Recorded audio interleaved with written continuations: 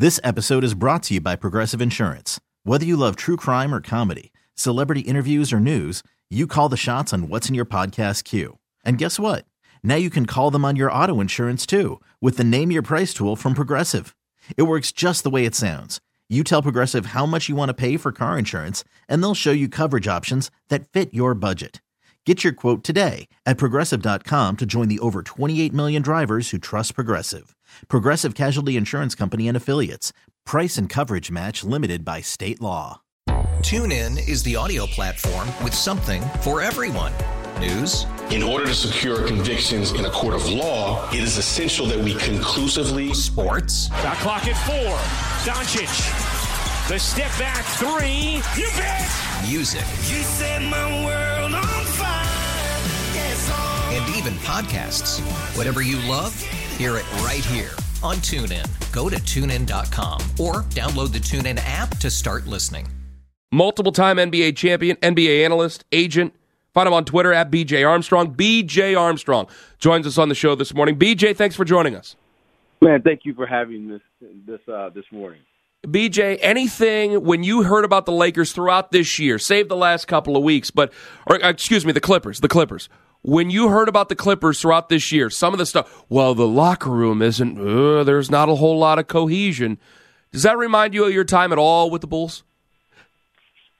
Well, look, there's a lot of chatter and there's a lot of things going on. And of course, the one thing that you understand when you're making a championship run is that winning covers a multitude of sins.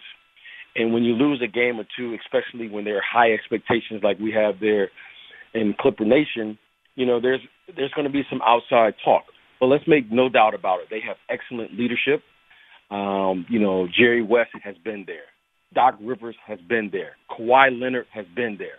So they are well equipped to handle this storm, and I think those are things that's going on outside of the locker room. But those guys have been through tough times. They understand what this league is about. It's not a sprint; it's a marathon, and I think they are prepared to do whatever is necessary to win the final game of the season.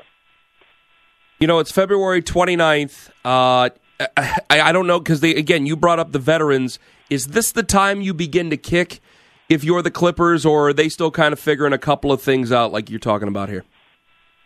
Well, the one thing that you do as a veteran is you begin to really execute your role and the part that you're going to have to play to make a championship run.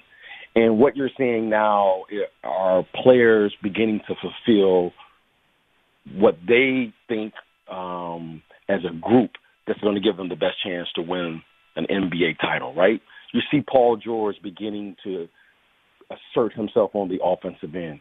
You're seeing Marcus Morris. You're seeing all of their veteran players begin to say, you know what, I got to do what I got to do and not get my minutes, but I got to work my minutes because now everyone is going to have to extend time. Kawhi Leonard is going to have to extend his minutes for a playoff run. Paul George, Marcus Morris, all of the players that they have there are going to have to begin to do that, and that requires that they get out there on the court and be able to get in the minutes and the reps that's necessary. So I think people now are taking their games up mentally, and they're beginning to fulfill what they set out to do from the beginning of the season. The great B.J. Armstrong with us on the show. Giannis, when he was picking his All-Star team, he was joking when he was talking about James Harden. James Harden to Rachel Nichols wasn't joking, it seemed, when he was talking about Giannis Antetokounmpo. I don't want you to hang up on me. In a weird roundabout way, I can kind of see where James Harden is coming from because he's maybe saying, I don't have the physical gifts Giannis has, so maybe I have to work a little bit harder. Well, I think a lot is being made about nothing. As a player, what do you want? What do you want another player to say if something happens, right? Of course you're going to take on the competitive spirit. Of course he's got to respond. So I think it's very unfortunate that this has to play itself out in the public's eye. It's like, who's the best player in the game? What do you want them to say? Someone else? You want that competitive edge. And right now, as we mentioned earlier, these guys are looking for every edge that they can possibly get. I have no doubt about it that there's mutual respect on both ends. They both understand how tough it is to carry a team. They both understand their responsibility that their team needs them, and if they're going to advance and do the things that they're all setting out to do. So to me, I just look at it as this is just guys talking, trying to get an edge on one another, and certainly you want your stars to lead the charge, if you will, and no one's backing down, as they should be. I love it. I love the competitive spirit. But the one thing that I do know as an ex-player, and I think those players understand it, whatever they're saying right now is outside of the lines.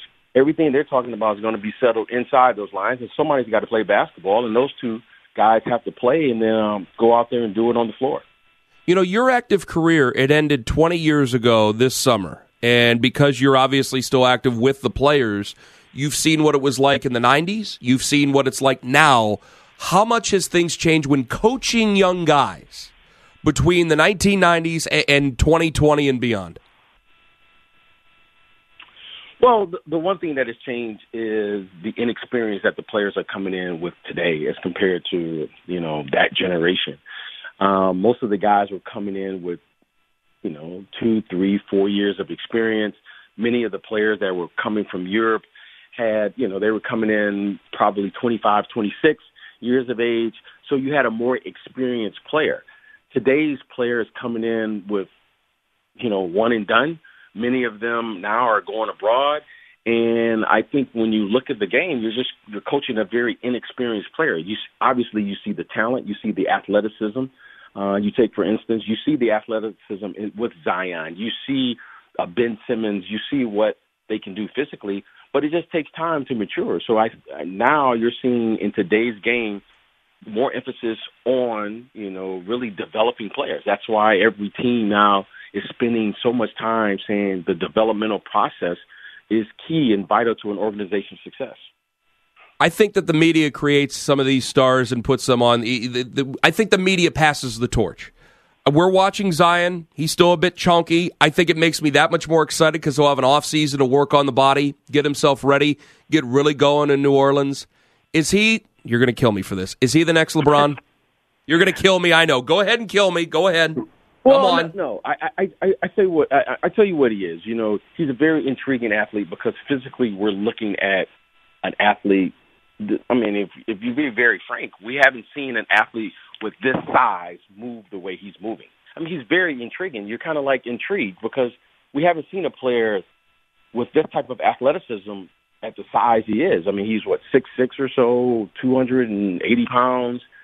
And, okay, of course he can, his first jump is amazing, but the most impressive thing is his second and third jump. His ability to repeat what he's doing at a man his size is incredible. And then as a former athlete, I'm looking at him going, he's doing all of this, my friend, without training camp. So he's not even in the proper condition that he needs to be in to be playing this well, and somehow, some way, he's playing exceptionally well late in the season. So, physically, you have to marvel at his gifts. You have to see his impact on the game, and you can see they're making a push. They're better with him in the lineup, and he is that type of athlete who really has an impact on the game, even though he may not be in the condition that we know he probably needs to be in. But give him credit. He is playing. He's working through it. And more importantly, he's making a contribution late into the season. B.J. Armstrong with us on the show because I've made the argument before because so many people went, like last year. Now, you're an agent, so again, you might slap me in the face for this. But they were going, well, he should be playing in Europe. He should be being paid. And I go, man, Duke and their connection to Nike basketball before the shoe broke, but their connection to Nike basketball, he himself, there's such a big thing like that. I thought him going to a name brand like Duke, that was the investment in the future, not a team in Lithuania. I thought that this was the major investment. He's already savvy with the media. He's already has endorsement deals. I know New Orleans isn't the greatest NBA market. I understand that, but I don't want to go down that road just yet. He's still a rookie, for crying out loud. I just think that we do this where we take a guy and no matter what, I'm going to put him at that level. Michael, Kobe, LeBron, Zion. Does that make any sense? Well, of course, we're always comparing, and that's what makes sports great, right? We love the barbershop talk. We love the confrontations and the arguments. That's, and let's face it, one of the things when you see great athletes, right, who was saying Jordan was going to be Jordan back when he came into the league, right? Who was saying that many of these players, Steph Curry, for instance, I didn't hear anyone saying Steph Curry was perhaps going to be the greatest shooter or one of the greatest shooters to ever play. You watch it, and all of a sudden now we have something to compare. When you watch these kids like Zion, you see something new and you go, you're just intrigued. I'm just as intrigued watching him play than anyone because we haven't seen a player like that. And yes, of course he went to Duke, and we know the history of Coach K and the Duke tradition and all those things. But most importantly, we're seeing an athlete that he's not playing against collegiate players. He's playing against professional players. And this young man is doing what he's doing against all-stars. I mean, he's playing against Anthony Davis and so forth and so on, and he's going out there making an impact. And I think that's very impressive. And, when you see it, like everyone else, I'm tuned in just like everyone else to see what he can actually do against professional basketball players.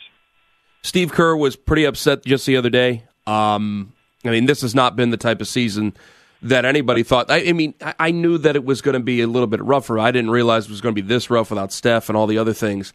What's going through Steve's mind right now? Well, Steve has been around. That's the one thing. Steve has been around. He's seen the ups and downs of this league. And I think, like most, you appreciate the good times and you appreciate the rough times. And right now, I think Steve Kerr is learning about himself as a coach.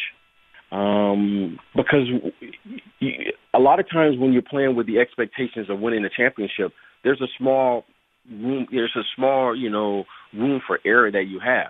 Right now, I think Steve Kerr will be an even better coach from this experience because now he has to find a way every single night to get his team to play because they're undermanned, right? They just don't have the talent. And it's no disrespect to those guys that are going out there fighting because they're out there fighting and you can see they're playing hard. But you don't lose a Steph Curry. You don't lose a Klay Thompson and all of a sudden, still expect to win games. I think he will be a better coach because of it. I think he will be a better leader. But more importantly, your appreciation for winning, because winning in this league is hard. It's a very difficult thing. And they've had a great team for the last 5 or 6 years. And they've been able to compete, go to the finals, and suddenly now you find out what the other teams in this league know. It's tough. And I don't think anyone is feeling sorry for the Warriors. They've been one of the top teams, if not the best team in the league for the last 5 years. So this is what the NBA is like. And I certainly went through the same thing. I played there in Chicago for many years, and suddenly when I was traded, I was like, oh, this is what it looks like. And you learn a lot about yourself. So I think in looking back on it, he will be better because of this experience, but it's tough to go through. Give me a player right now who'd make a hell of an agent. A heck of an agent. Wow. That's tough, because the business is constantly changing, right? I never dreamed in a million years that I was going to be an agent. But what brought me here was the fact that I had so many questions as a player. That I was like, what? If I could be there to help answer some of those questions, I think one of the best probably agents was probably LeBron James because of his ability to recruit, his ability to have relationships and establish relationships. Because you see the business now moving more into relationships more than anything. In our generation, you didn't talk to players. And in this generation, not only you have relationships with the players, they're trading jerseys after the game. They're doing things. And I think LeBron James I think that's where he thrives. He thrives in building relationships, and his ability to recruit, I think, is in his ability to really establish a community. And you can see in his leadership style, guys have fun and guys play, and he's all about that. And I think he would be terrific, especially in today's game with today's kids. BJ, I can't thank you enough, my friend. Find this guy on Twitter, BJ Armstrong. Hopefully the rest of the year is great for you, fruitful. Hope to run you down again at some point in time very soon. Thank you guys for having me.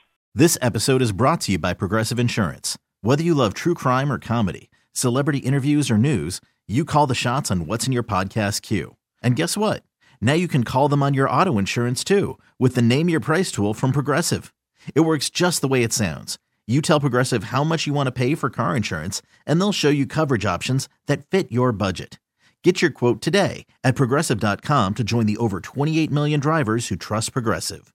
Progressive Casualty Insurance Company and Affiliates. Price and coverage match limited by state law.